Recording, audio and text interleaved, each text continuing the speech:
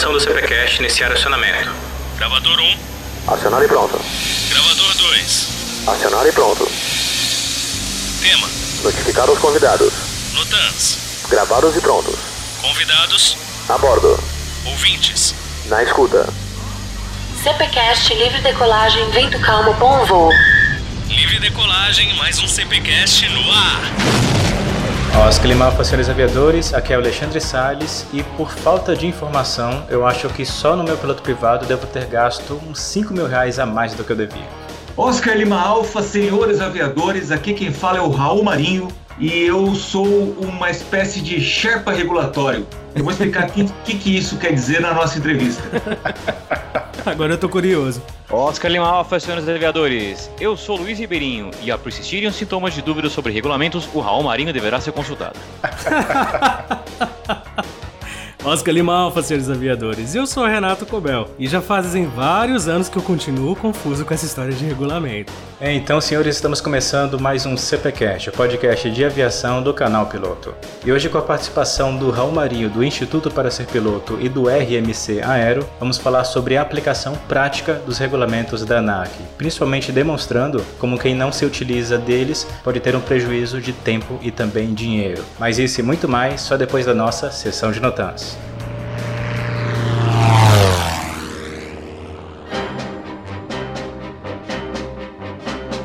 E sempre lembrando que você está escutando mais esse CPCast graças ao apoio da eBianchi, a maior plataforma de ensino à distância focada em aviação. E hoje a gente quer destacar uma conquista que o eBianchi conquistou recentemente após de mais de um ano de preparação. Agora, além do curso livre de piloto privado, você também pode fazer o curso teórico de piloto comercial à distância. Isso porque depois de uma extensa preparação, o eBianchi agora é não apenas um portal, mas sim um CIAC, um Centro de Instrução de Aviação Civil devidamente homologado pela ANAC. E falando diretamente do principal, o preço. Primeiramente, é sempre importante a gente ambientar, citando aqui que um curso teórico de piloto comercial presencial, com duração de 4 meses, custa entre R$3.500 e R$5.000. Realmente varia bastante e não é tão acessível, sem contar que além do curso, você ainda tem a taxa de matrícula, material didático à parte e etc. Já no eBianchi, o curso de PC homologado custa apenas R$1.799, que pode ainda ser parcelado em 10 vezes sem juros e mais. Já inclui os 5 livros físicos do curso de PC. E como sempre, se na hora da compra você inserir o código de desconto Canal Piloto, tudo junto em minúsculas, você ganha 10% de desconto e esse preço cai de R$1.799 para R$1.619,10, que ainda pode ser parcelado em 10 vezes. Então, se você já checou o seu piloto privado e deseja começar a próxima fase, o teórico de piloto comercial, agora dar esse próximo passo está mais acessível do que nunca. Então, com esse oferecimento do ebianchi.com, vamos para o episódio de hoje.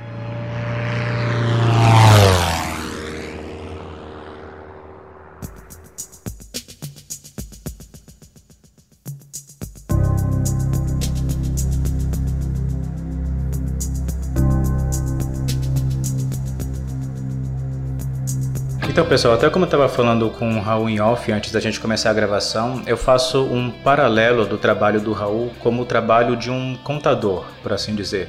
Porque é uma função essencial para qualquer empresa atualmente se manter saudável, no sentido tanto financeiro quanto fiscal, mas é uma profissão que, se você parar para perguntar para um leigo, ela não vai saber explicar como ela é executada e nem também quais são os problemas que podem ocorrer pela falta desse tipo de informação.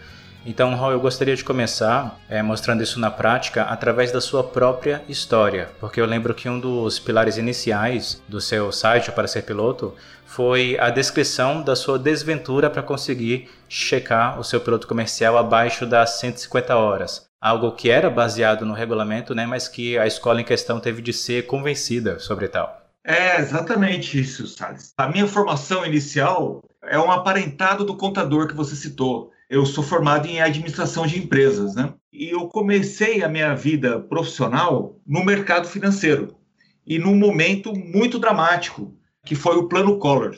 Na época, eu era estagiário do Citibank, como uma espécie de assistente de um grupo de gerentes de conta. Lembrando que naquela época não existia internet, e-mail, nada disso. E o que acontecia era que todo dia o Banco Central soltava novas regulamentações.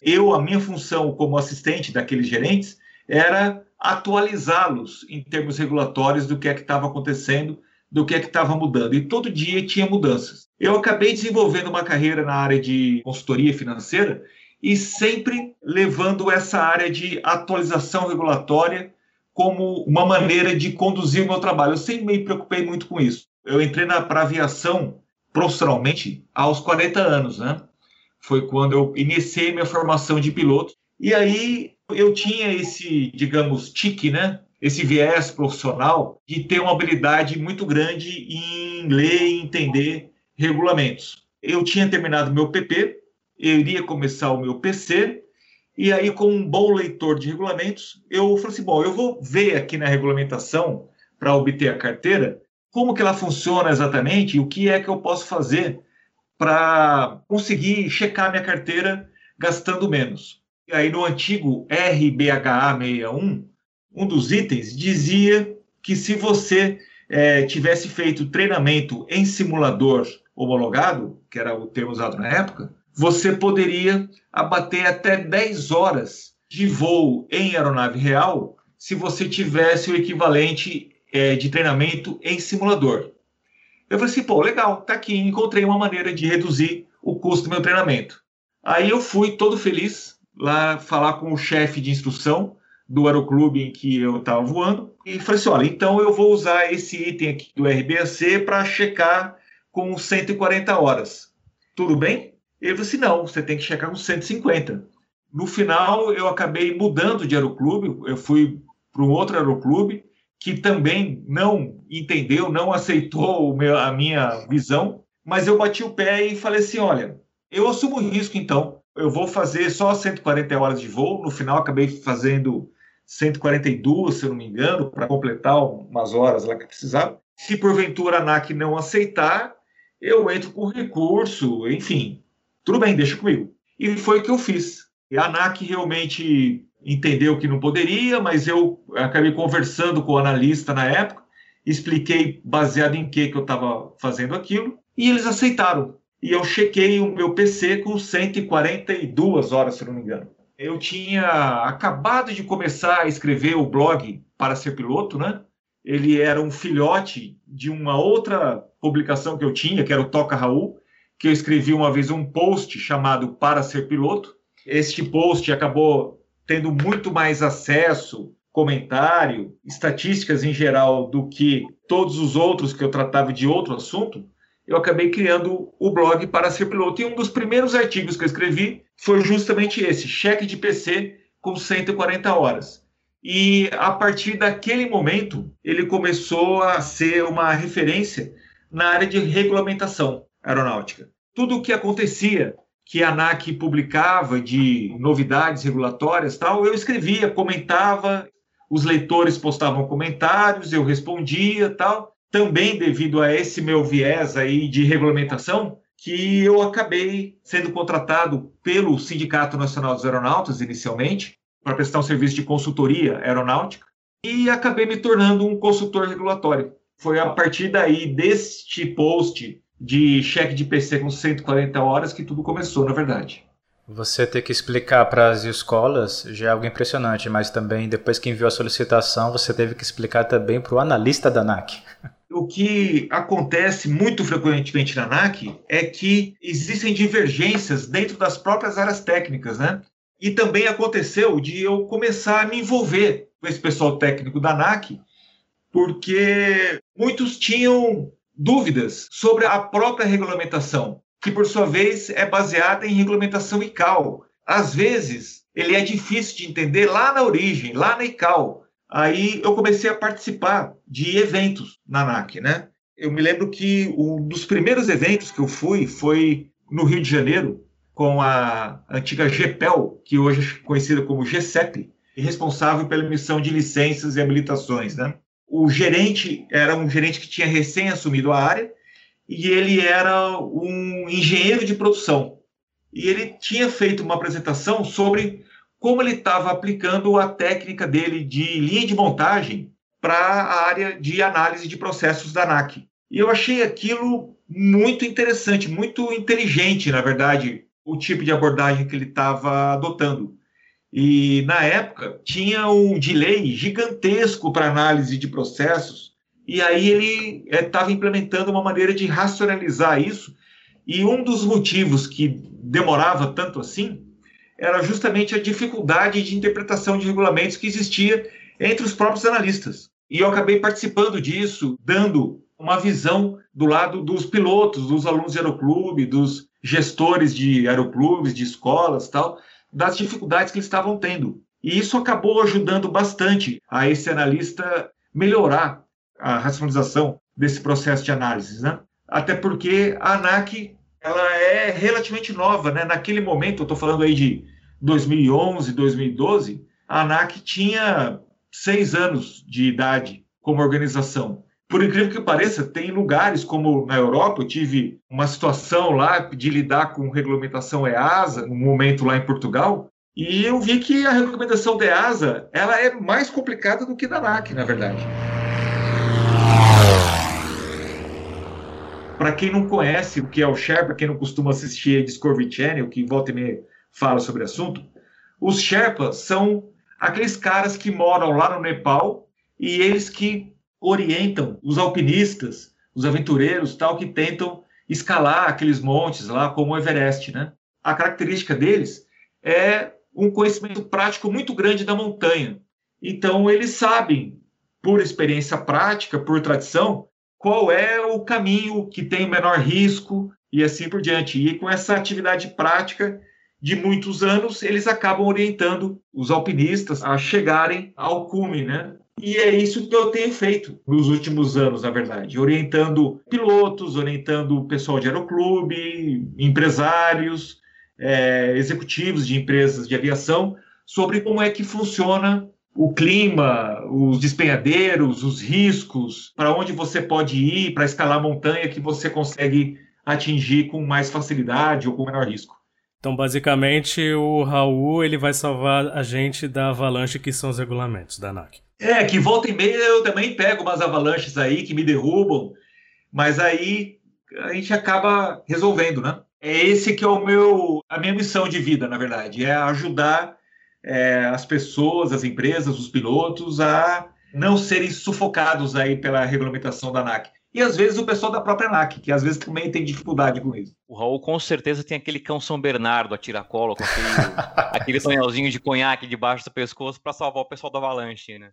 Ribeirinho, tem aqui o cão São Bernardo, um estoque de cordas de vários calibres, umas ferramentas aí, você acaba desenvolvendo um ferramental próprio, né? Fazendo o paralelo da formação do Raul com a minha, a gente pode ver que ele, durante a formação, teve essa preocupação de fazer a leitura, né, dos regulamentos, do 61 no caso. Já no meu caso, foi um cuidado que eu não tive, e justamente isso acaba dando base para aquela abertura que eu falei, que eu acabei gastando bem mais do que eu devia na parte do piloto privado. Apenas para citar uma comparação, atualmente o piloto privado tem como requisito fazer algumas horas noturnas, né, para poder fazer o pedido do cheque. Na minha ocasião, isso não era obrigatório, só que ainda assim, quando eu finalizei a parte de navegação no final do piloto privado, o pessoal do aeroclube ficou me incentivando, falando da importância disso, da experiência, poderia tirar a restrição noturna e tal. E realmente isso tem, né, e tinha um benefício, só que diante da pessoa que já está ali apertada para poder pagar a formação de piloto privado, né, cada centavo conta. Aí eu acabei fazendo a restrição noturna, logo depois eu acabei fazendo o pedido de cheque, e só depois com o tempo eu notei que aquilo não era obrigatório e que por causa daquilo eu acabei atrasando o meu cheque de piloto privado em bastante tempo, porque eu moro no litoral, então para ir do litoral até São Paulo, né, tem um tempo de viagem, e eu fiz, se não me engano, 2 tentativas, chegando lá no finalzinho da tarde para fazer o voo noturno, e a meteorologia não ajudou.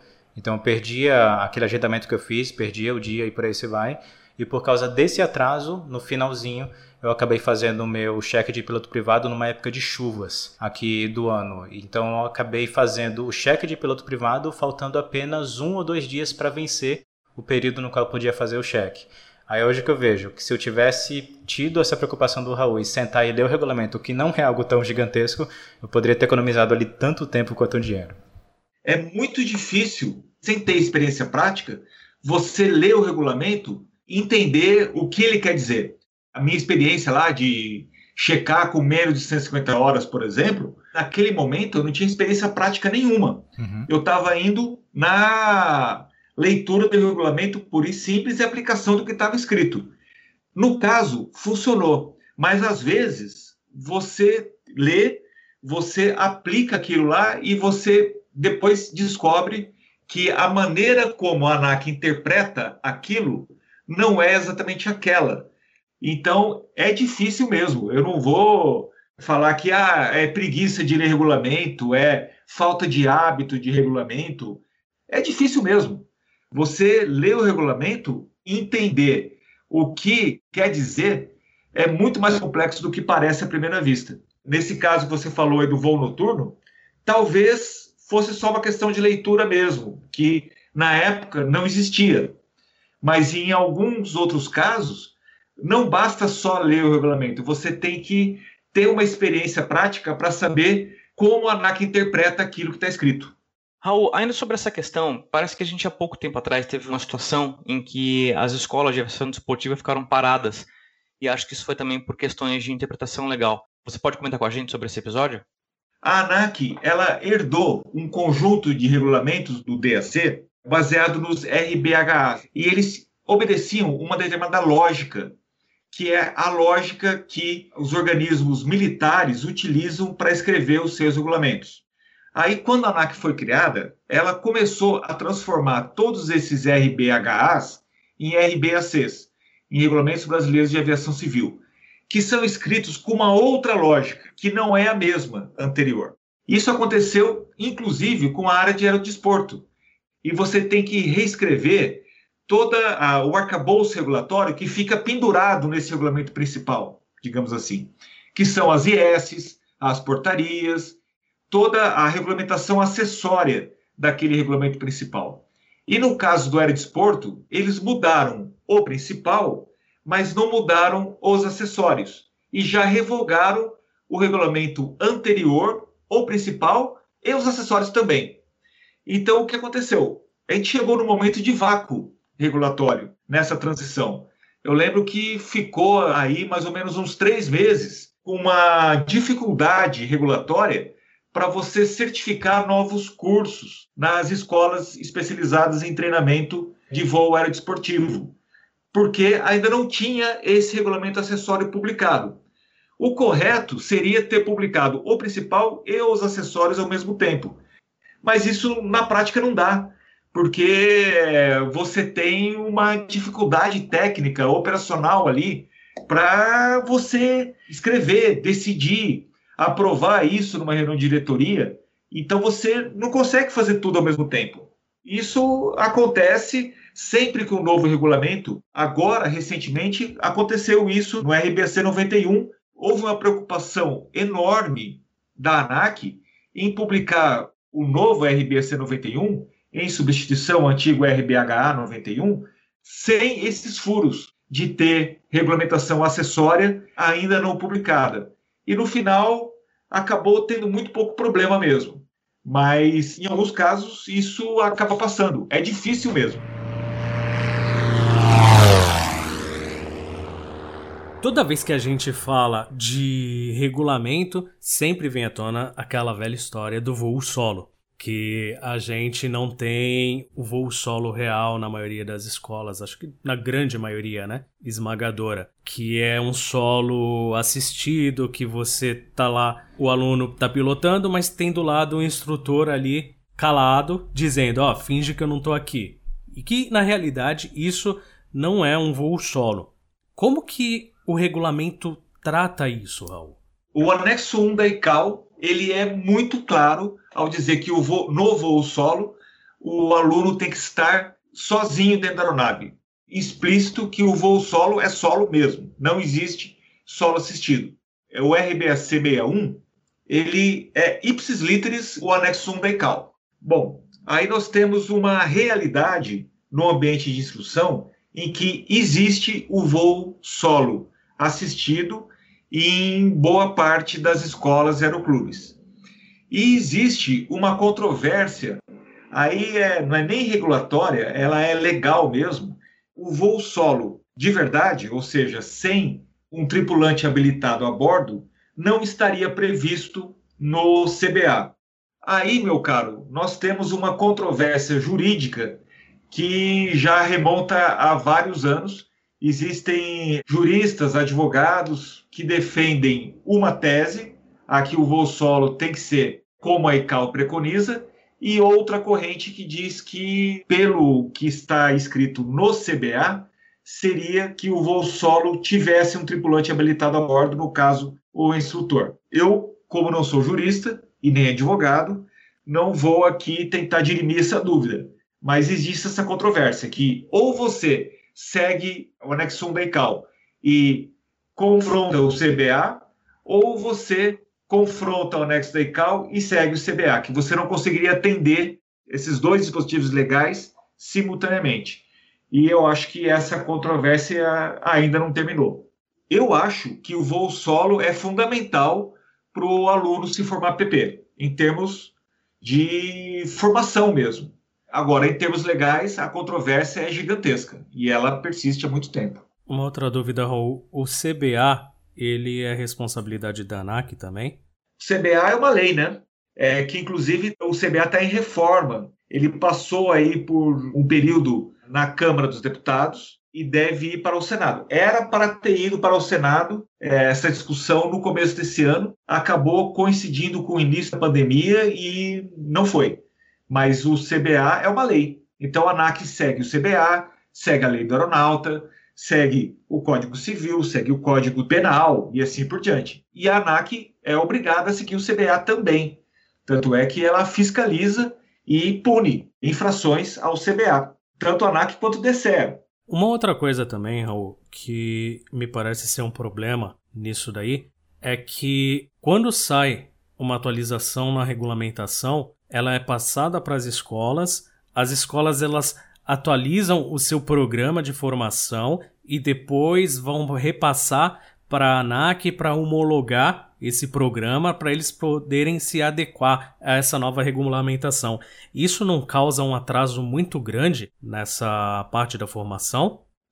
De acordo com a nova IS, que regulamenta a parte de formação, é a IS 141-007, ela modifica completamente a lógica da regulamentação aeronáutica para o ambiente de formação. Como que as escolas iriam modificar os seus programas de formação quando houvesse uma mudança na regulamentação da emissão de licenças, por exemplo, e assim por diante. Então, assim, isso está mais bem resolvido do que estava antes, porque antes desse novo regulamento, os programas de formação eram manuais, eram MCAs, manuais do Comando Aeronáutico, que eram bastante engessados. Eles não poderiam ser alterados ou tinham alteração muito complicada.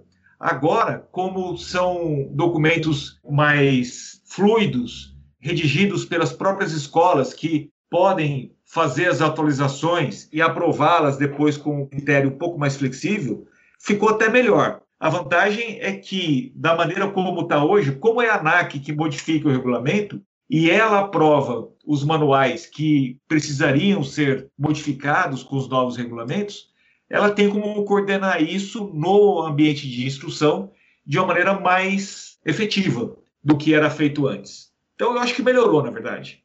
Aproveitando que você citou essa IS em específico, a 141007 Alpha, duas grandes desvantagens que ela está trazendo para esse pessoal que trabalha no campo da formação é que, primeiro, houve uma mudança em relação ao curso IFR prático. Atualmente, você pode fazer esse IFR antes de ter feito a sua prova de PC na ANAC. Então, você só precisa agora do seu curso concluído e da prova de PC ali só para fazer o cheque do piloto comercial em si. Então, você pode voar, né? Basicamente, boa parte do prático de PC ainda enquanto você está fazendo curso teórico ou algo assim. Essa parte já está certa. E outra parte que ainda estão vendo em relação se ainda não tem nenhum conflito com outro regulamento ou não, é da pessoa poder fazer o teórico de piloto privado e a prova de piloto privado, e o teórico de piloto comercial e a prova de piloto comercial continuamente.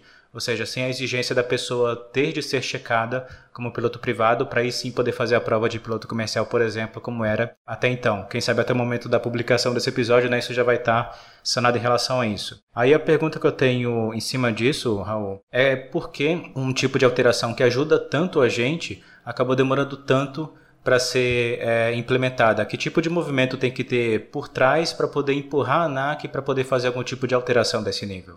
O RBAC 91 demorou 10 anos o trâmite para ser publicado e foi publicado sem a principal novidade que ele iria trazer, que seriam os programas de compartilhamento de aeronaves. O que acontece é o seguinte, a discussão do processo regulatório, na lógica da ANAC, é extremamente complexo e tem muitas idas e vindas. Você tem necessidade de fazer consultas públicas, depois você tem que analisar as contribuições dessas consultas públicas, você tem que dar resposta às contribuições, aí você vai melhorar ou vai alterar o seu regulamento que você estava fazendo, aí você tem que submeter aquilo à área técnica que teve a área alterada para ela dar a sua opinião, e aí o negócio volta.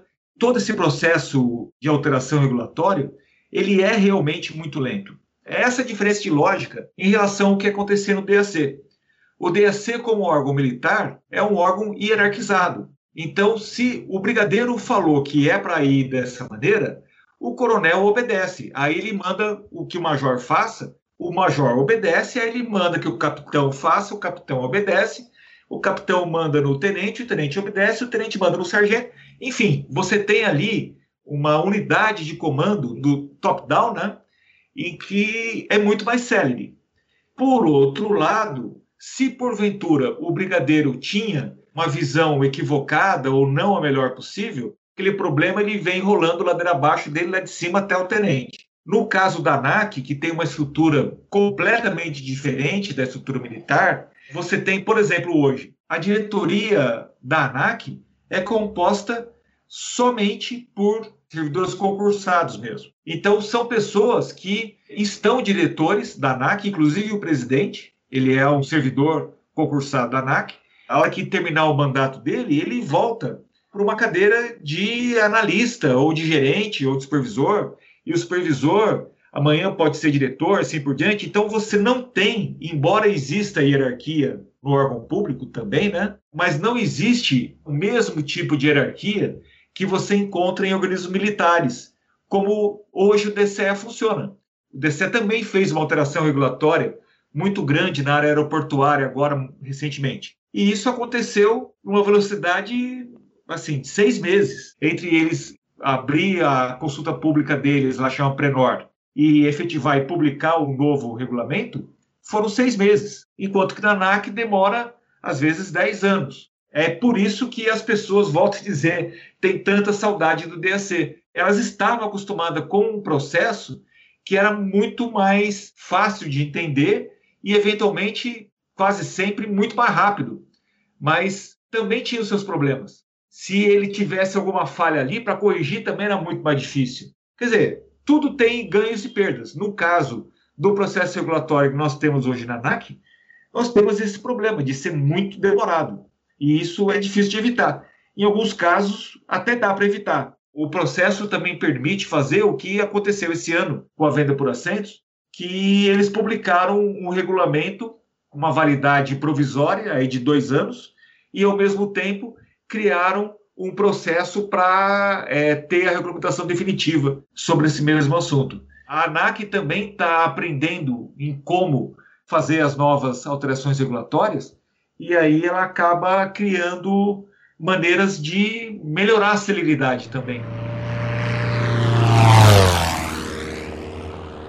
Raul, a gente sabe que muitas pessoas têm dificuldade em encontrar informações quando elas buscam no site da ANAC ou da AES-Web, e até por conta disso surgem muitos serviços, vamos dizer assim, paralelos, ou seja, outros sites que procuram trazer essas informações de uma forma um pouco mais clara para as pessoas, né, como é o caso do Para Ser Piloto ou mesmo do Canal Piloto. Na tua opinião, por que essa falta de conhecimento é comum? Isso também acontece em outras agências, como, por exemplo, a FAA nos Estados Unidos ou a EASA na Europa? Bom, Ribeirinho, excelente pergunta, viu? Eu tive num congresso da EASA no final de 2018, lá em Viena, e foi a primeira vez que eu fiquei exposto de maneira bastante profunda à regulamentação EASA. Para começo de conversa, tudo que é publicado na EASA é publicado em 5 línguas: inglês, francês, espanhol, alemão e italiano.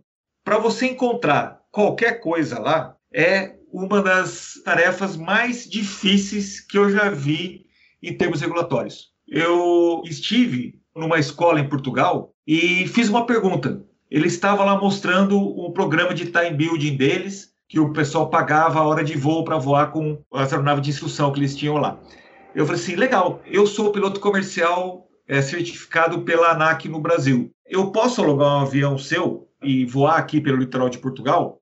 Bom, a gente ficou ali mais ou menos umas 3 horas no site da EASA tentando descobrir como é que faria para um cara como eu, com habilitação ANAC, alugar um avião numa escola portuguesa e voar no espaço aéreo de Portugal. Nós não chegamos a uma conclusão. Depois a gente ficou trocando e-mails meses e não chegamos a conclusão nenhuma. Bom, mas a EASA é complicada porque tem 5 línguas e tal. Vamos para a FAA. Eu tenho pesquisado muita coisa na FAA até para tentar obter um benchmark para propor mudanças regulatórias na ANAC e tal.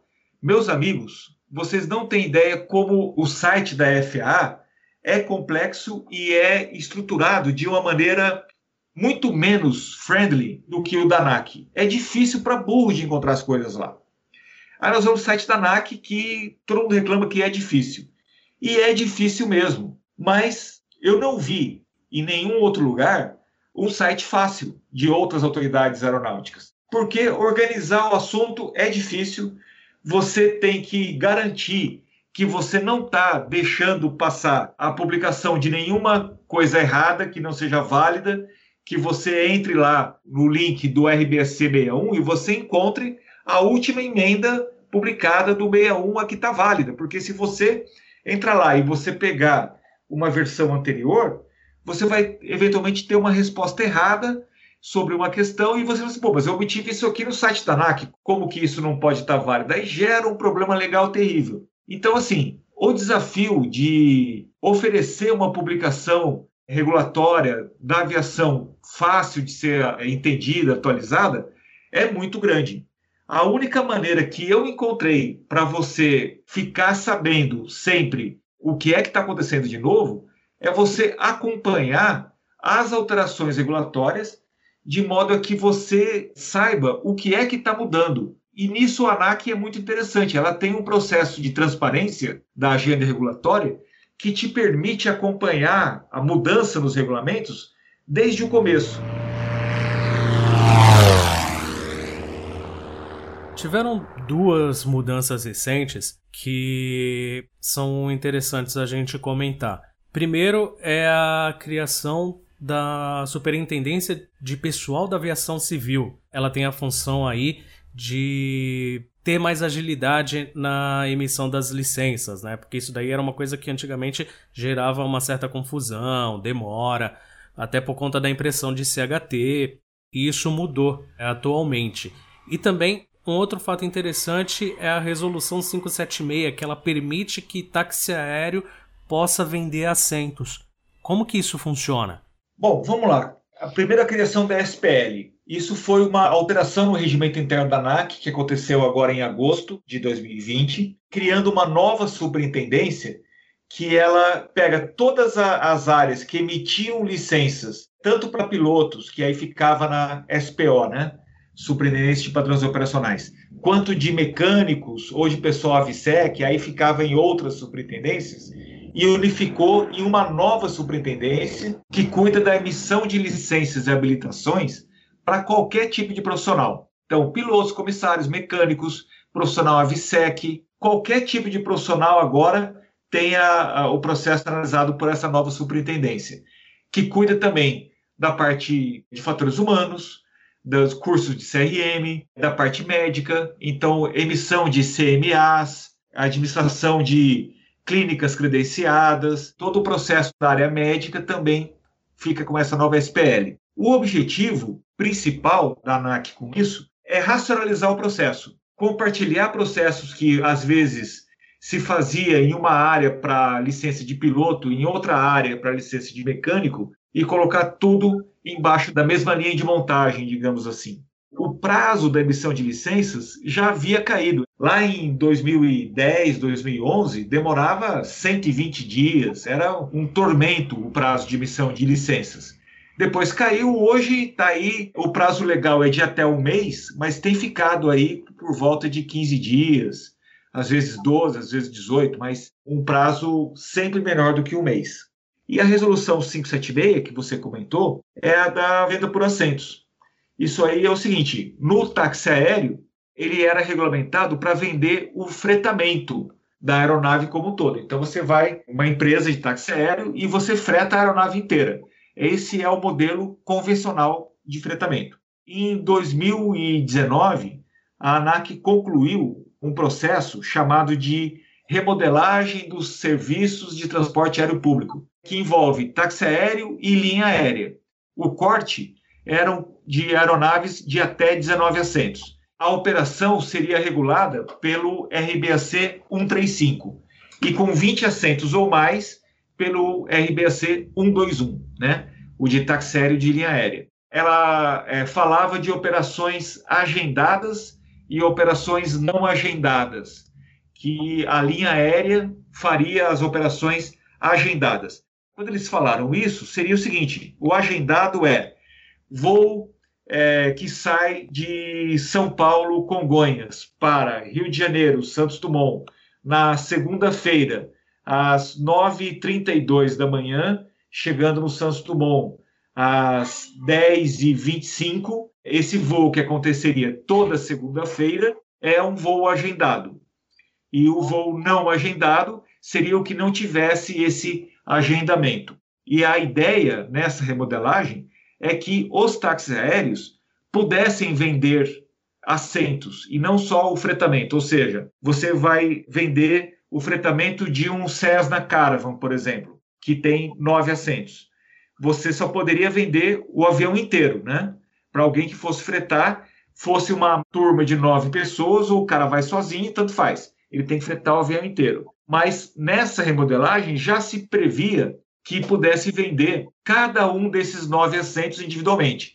Então, vamos supor, se fosse para vender o voo inteiro por R$9.000, você poderia vender cada assento do Caravan por R$1.000. A remodelagem já tinha este objetivo. Só que ela proibiu as empresas de táxi aéreo de venderem voos agendados. Mas tem uma outra maneira de você entender o agendado. Por exemplo, se você vai no aeroclube e você agenda um voo de instrução, aquilo é um voo agendado? Bom, claro que é, né? Você agendou, eu vou fazer um voo de navegação do meu curso de PP na quinta-feira às 10 horas da manhã. Você ligou para o aeroclube e agendou esse voo. Mas, embora você tenha agendado o voo, ele não era um voo agendado no sentido que o regulamento estava querendo dizer. Aí que entra aquelas dificuldades de tradução, porque em inglês é scheduled.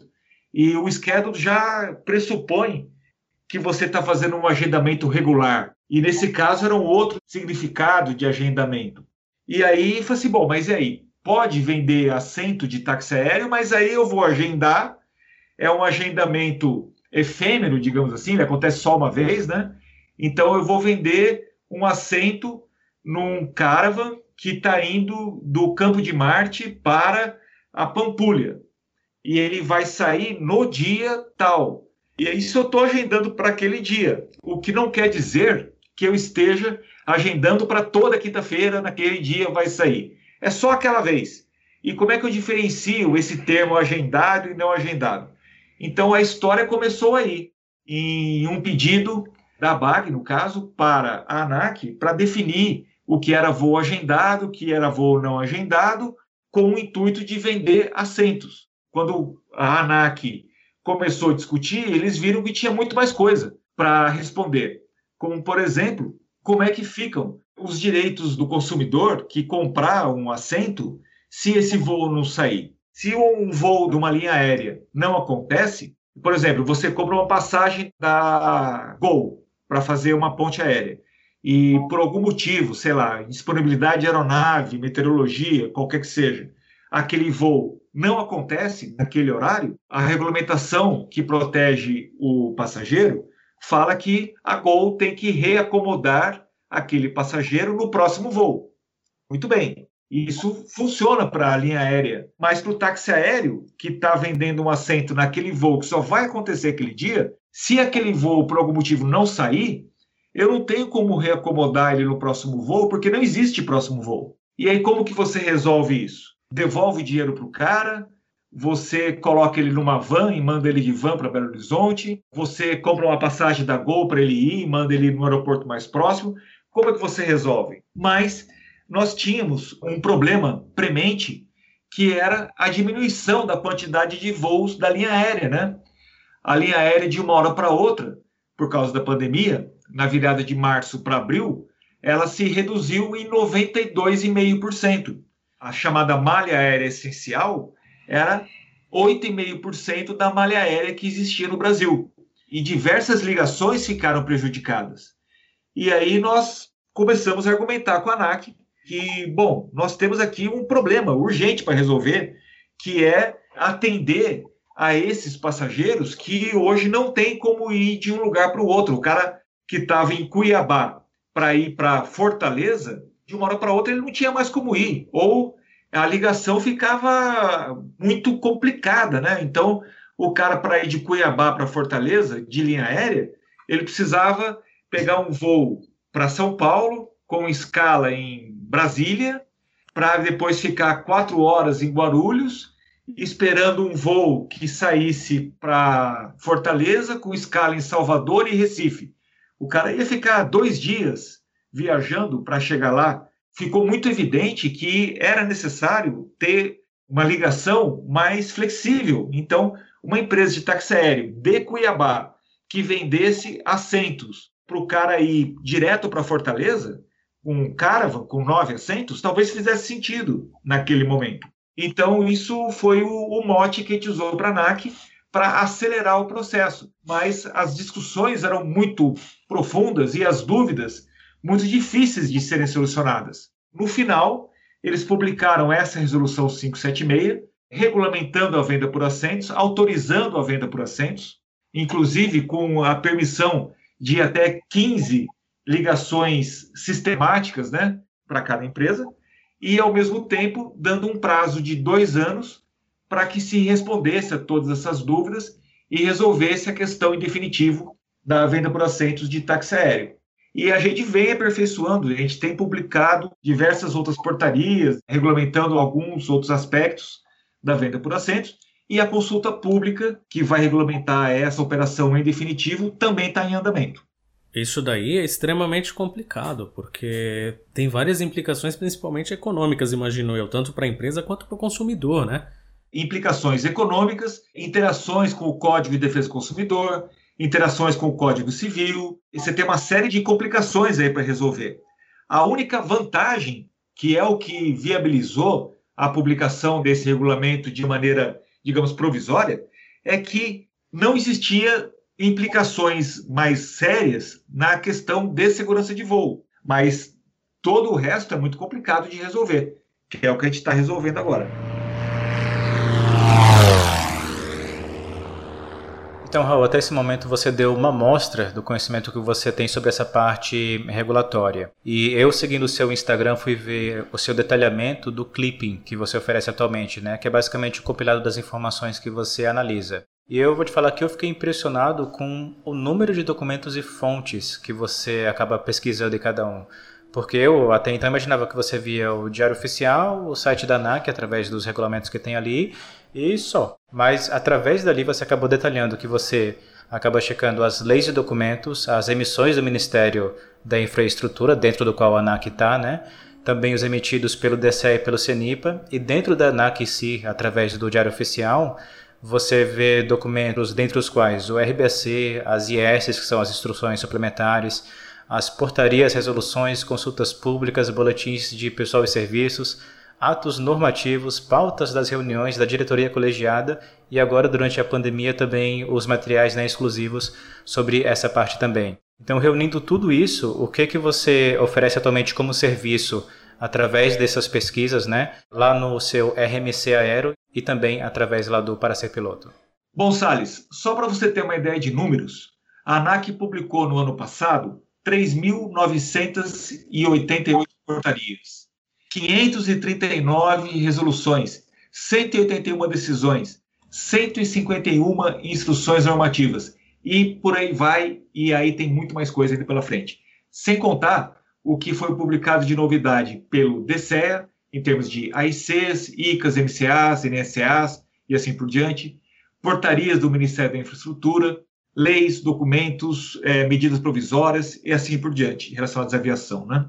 O grande desafio com esse tsunami de documentos que são publicados é descobrir quais são os que importam para uma empresa de aviação, para um piloto, para um operador aeronáutico, entendeu? A grande dificuldade é você garimpar no meio desse monte de portaria quais são importantes.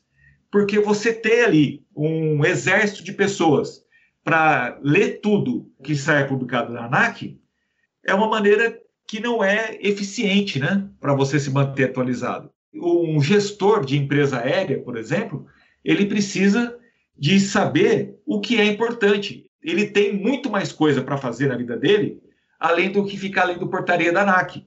Ele tem que gerir a empresa, ele tem que contratar gente, demitir gente, vender, comprar. Ele precisa atender fiscais tributários, fiscais da ANAC, fiscais do trabalho. Ele precisa fazer com que a operação dele aconteça.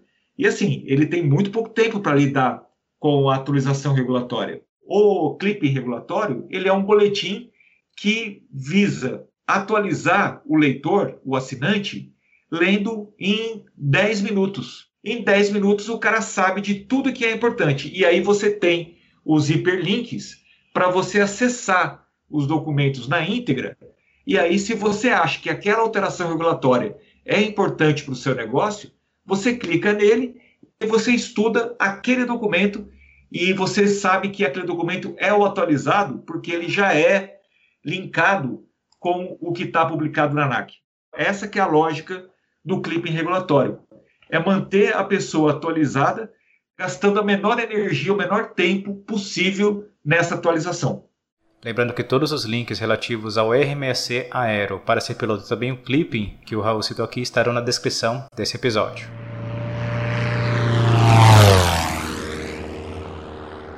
Raul, para a gente fechar o nosso bate-papo de hoje com chave de ouro, eu gostaria que você comentasse uma frase que eu me lembro de ter visto, inclusive, em uma das suas publicações.